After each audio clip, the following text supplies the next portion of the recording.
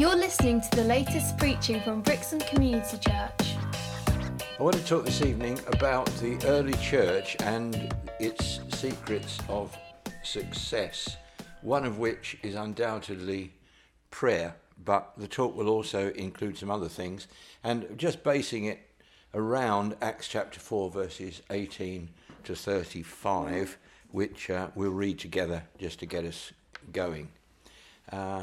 Perhaps before I read it, I'll just say the context is that Peter and John have performed the miracle of healing in Acts chapter 3 on the lame man at the beautiful gate of the temple. A whole lot of people have responded to Christ as a result of that miracle. Peter and John have been arrested. They've been threatened that they mustn't preach or teach anymore in the name of Jesus. And it's at that point that we pick up the reading in Acts 4 and verse 18. Then they called them in again and commanded them not to speak or teach at all in the name of Jesus. But Peter and John replied, "Judge for yourselves whether it is right in God's sight to obey you rather than God. For we cannot help speaking about what we have seen and heard." After further threats, they let them go. They could not decide how to punish them because all the people were praising God for what had happened. For the man who was miraculously healed was over 40 years old. On their release, Peter and John went back to their own people and reported all that the chief priests and elders had said to them.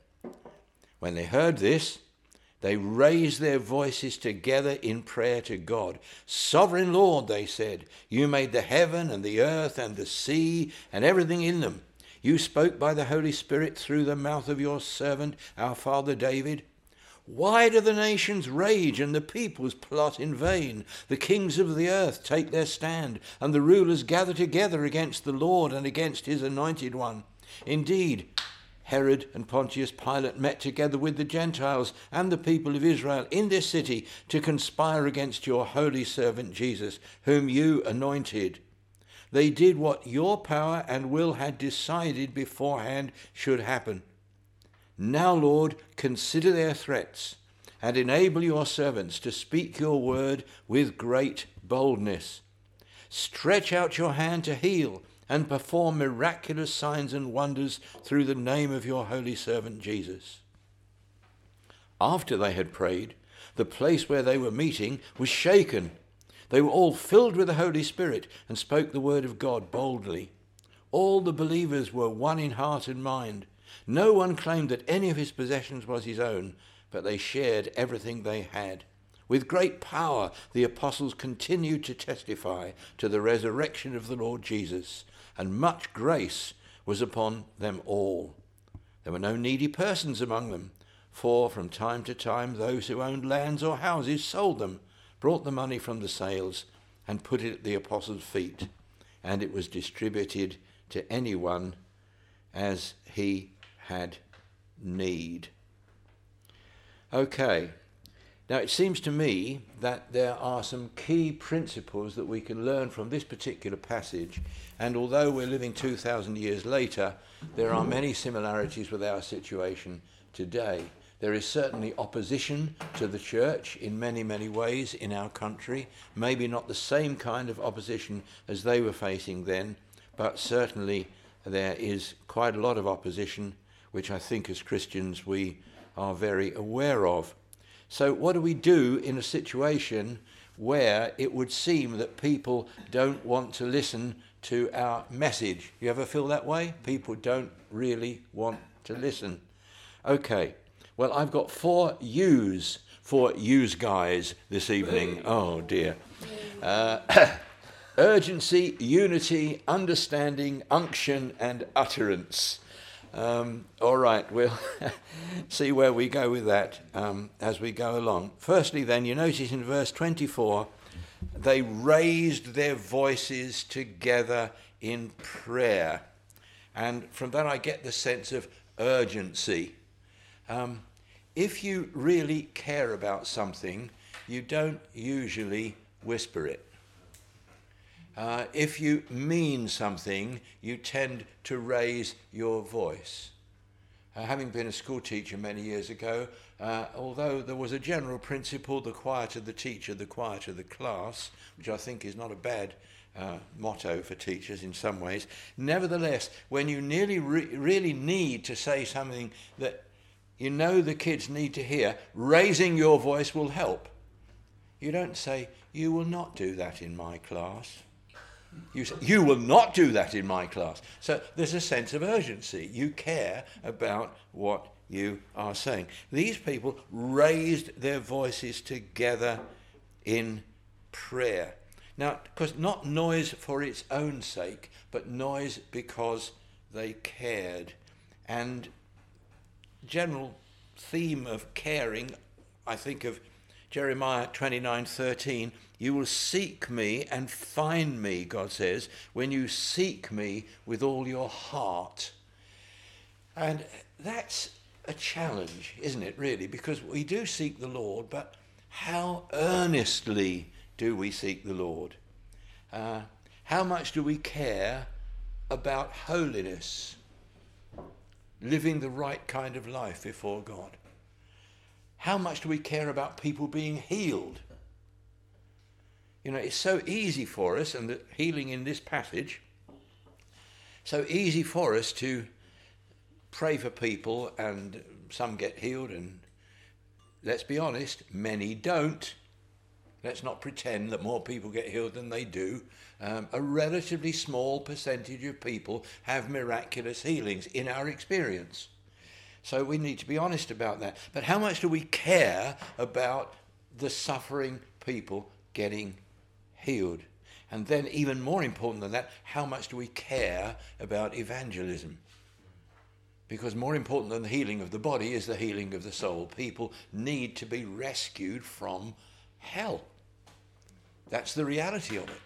So if we care about that, then we will do something about it. So this sense of urgency, and beginning of a new year, it's not a bad thing just to challenge ourselves and say, am I really meaning business with God?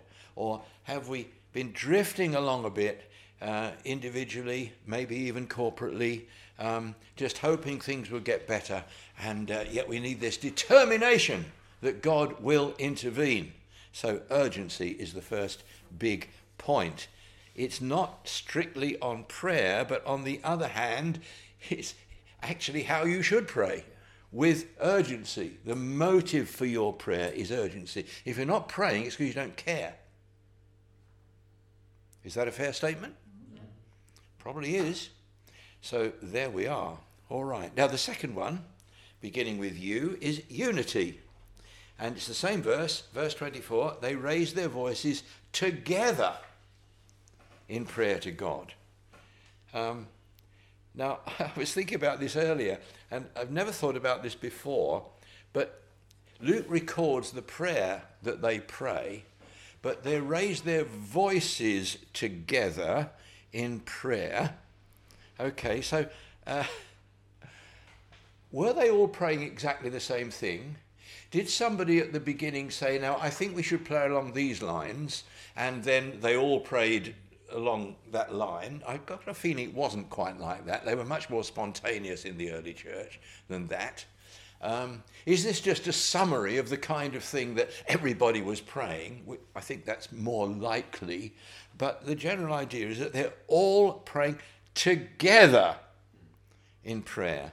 And the Greek word is a lovely word, homothumadon, which means with one mind, with one accord, or unanimously.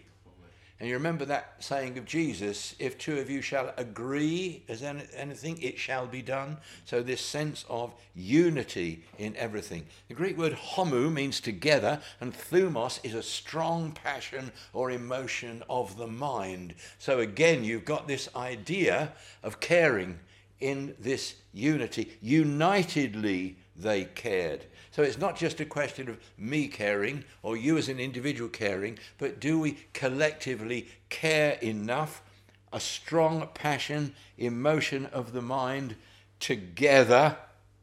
And I'm reminded of other verses where this word is used. Acts 1:14, even before Pentecost, they all joined together constantly in prayer. Acts 2:46, this is after this event, after Pentecost, before this event. Every day they met together in the temple. So this sense of unity. And again, the thought came to me with regard to this. If you go back to Acts 2 and first 4 verses, we know it well, the day of Pentecost. When the day of Pentecost was fully come, they were all with one accord or together in one place. And the simple thought that came to me was they were all there. They were all there. And the whole idea of attendance at meetings comes to my mind. And it does just seem to me today that people aren't so good at coming to meetings as they used to be. And, I don't say this critically because I know people are busy. I know people get tired. And, I'll be 81 next Sunday. So, I'm getting on a bit. And the older you get, the tireder you get. And it gets harder. But I do try to be at every meeting. And I just go back to my youth when goodness me. There were meeting after meeting after meeting. I was at church 3 times on Sunday and 4 times during the week. Now, again, times have changed, but, I think being together matters. I think this meeting matters, and I'm preaching to the converted because you're here, but maybe you're not always here, so get here as often as you can. This isn't legalistic, you understand me, but we need to be together, physically together and spiritually, emotionally, if you like, together. One purpose, one accord, one place. Okay, so that's the unity bit. Now, understanding. I get this particular you from their understanding the importance of the Word of God. Will you notice in this prayer they quote Scripture?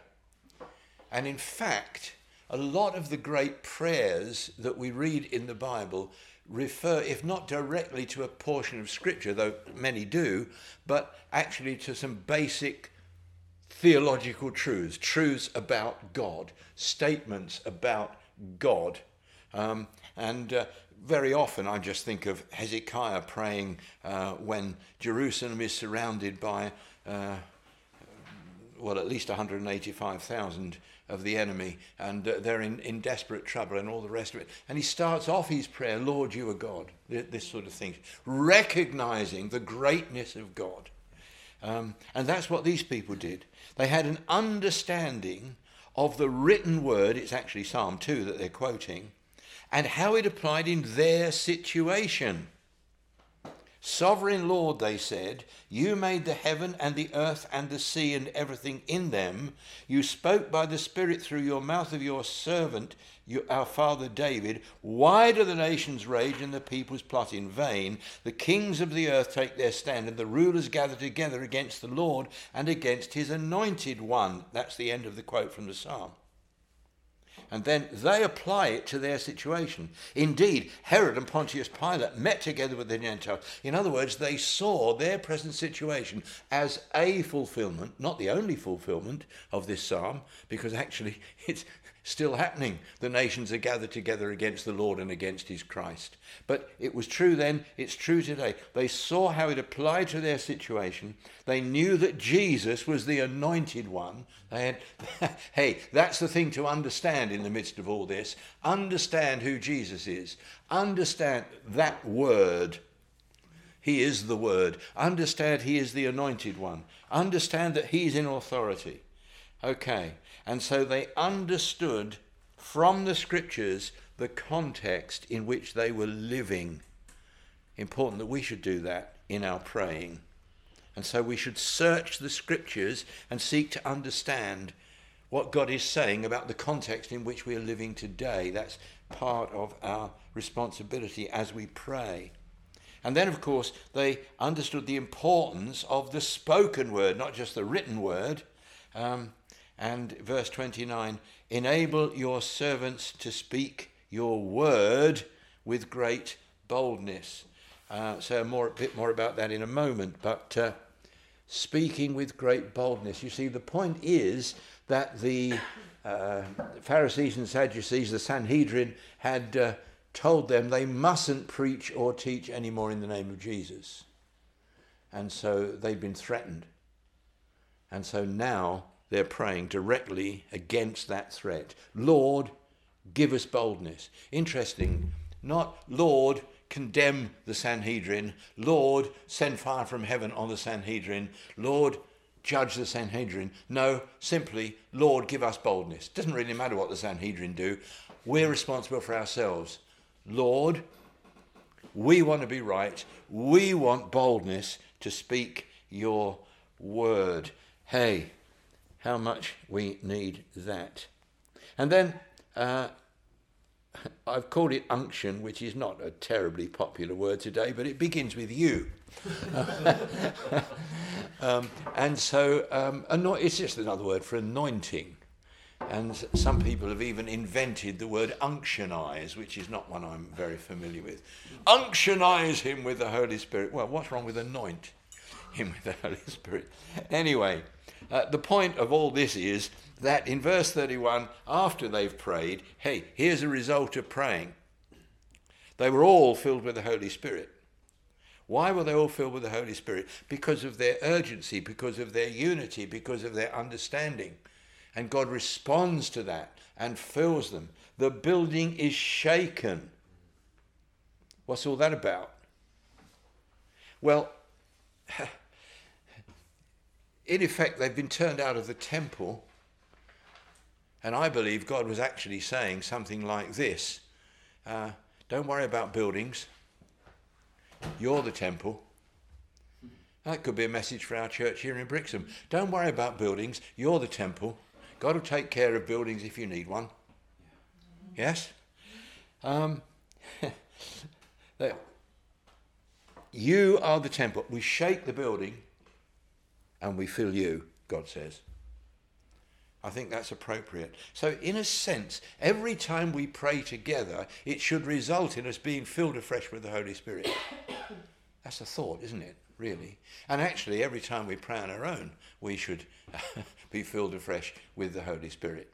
And I'm not going to develop that because we know quite a lot about what we understand about being filled with the Holy Spirit and its connection with speaking in tongues and fanning into flame the gift of God that's in you and so on. Stirring up the gift that God has given us. All that's very important, part of prayer. And then finally, the final U, utterance, in other words, speaking. A bit contrived, all that alliteration, wasn't it? But it might just help you remember it. It actually helps me remember it if I want to preach this sermon, the 5 U's. And I'll share with you now, I first preached this sermon before Jonathan was born. So it's quite an old one. I remember it well. Actually, I've never preached it before.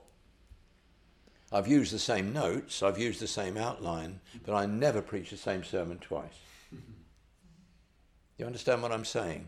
Because actually you are led to say little extra things which are relevant to the situation as it is there and then. So using the same structure, but God is saying essentially the same things with a few little extras that the Holy Spirit inspires you to go along for that occasion. So in that sense, nobody ever preaches the same sermon twice, unless all they do is read the jolly thing, which God forbid we don't do. Well, God forbid that we do it. If you see what I mean. Yes. All right. So they were all filled with the Holy Spirit and spoke the word of God with boldness. Boldly. And they all did it. They were all filled with the Holy Spirit. Go back to Acts 2. They were all filled with the Holy Spirit and began to speak in tongues. Everybody. Now, same people, largely, who were filled with the Spirit at Pentecost, here they are in Acts 4, they're being filled with the Holy Spirit again. So it's no good saying, I've had my Pentecost, I've had my baptism in the Spirit. I'm a qualified Pentecostal. I speak in tongues. It's not good enough. If you were, you've got to be filled today. So they were filled again with the Holy Spirit. How wonderful. They were all filled with the Holy Spirit and they spoke. This time they may have spoken in tongues, but the result that goes out from that, it doesn't mention tongues in Acts 4, they spoke the word of God boldly, not just the apostles. You may want to argue, well, the prayer was, enable your servants to speak your word. And some would interpret that as the apostles. Well, no, they did have a special responsibility because in Acts 6, is it verse 7, is where Peter and John are telling the crowd that they've got to choose some people to administer the food to the widows, and they say, we, the apostles, will give ourselves to prayer and the ministry of the word. So they had a special responsibility in prayer and the ministry of the word, and that's particularly true of church eldership today as well as apostles. We believe in apostles today, but it's true of all leaders in a sense. So they're filled with the Spirit and they speak the word of God boldly, but it's not just the apostles, because it's all of them. They all did. And I think that's because of the points we've already mentioned. Because they all cared, because they were all united, because they were all understanding the importance of the word, because they were all unctionized, anointed with the Holy Spirit, then they all were uttering the truth of the word of God. They were proclaiming it. And there are plenty of scriptures to show that. Acts 8 verses 1 to 4, that bit where Stephen's been stoned in Acts chapter 7, and then it says in the first 4 verses that there was a persecution that arose, and they were all scattered everywhere except the apostles who remained in Jerusalem. I've never quite understood what that means, because does that mean there were 12 apostles in Jerusalem and all the other Christians had left? And what were the apostles doing among them? So I don't know. Well, perhaps find out when we get to heaven. But anyway, that's what it says. They were all scattered abroad except for the apostles. And then in verse 4 it says, those who were scattered abroad, which are not the apostles because they've stayed in Jerusalem, went everywhere spreading the word. Oh yes, so maybe one of our big prayers should be, as we face this new year, that we will have, each one of us individually, boldness in spreading the word, whether people believe it or not, whether they receive it or not, whether they want to receive it or not. Lord, give us boldness. So Lord, give us a sense of urgency, a sense of commitment to one another, that nothing will divide us under any circumstances. Unity. Give us an understanding of the word of God and how it applies in our situation. Help us to keep filled with the Holy Spirit and to speak the word of God with boldness. Amen? Amen. Amen. God bless you. Thanks for listening. For more information, visit brixham.church.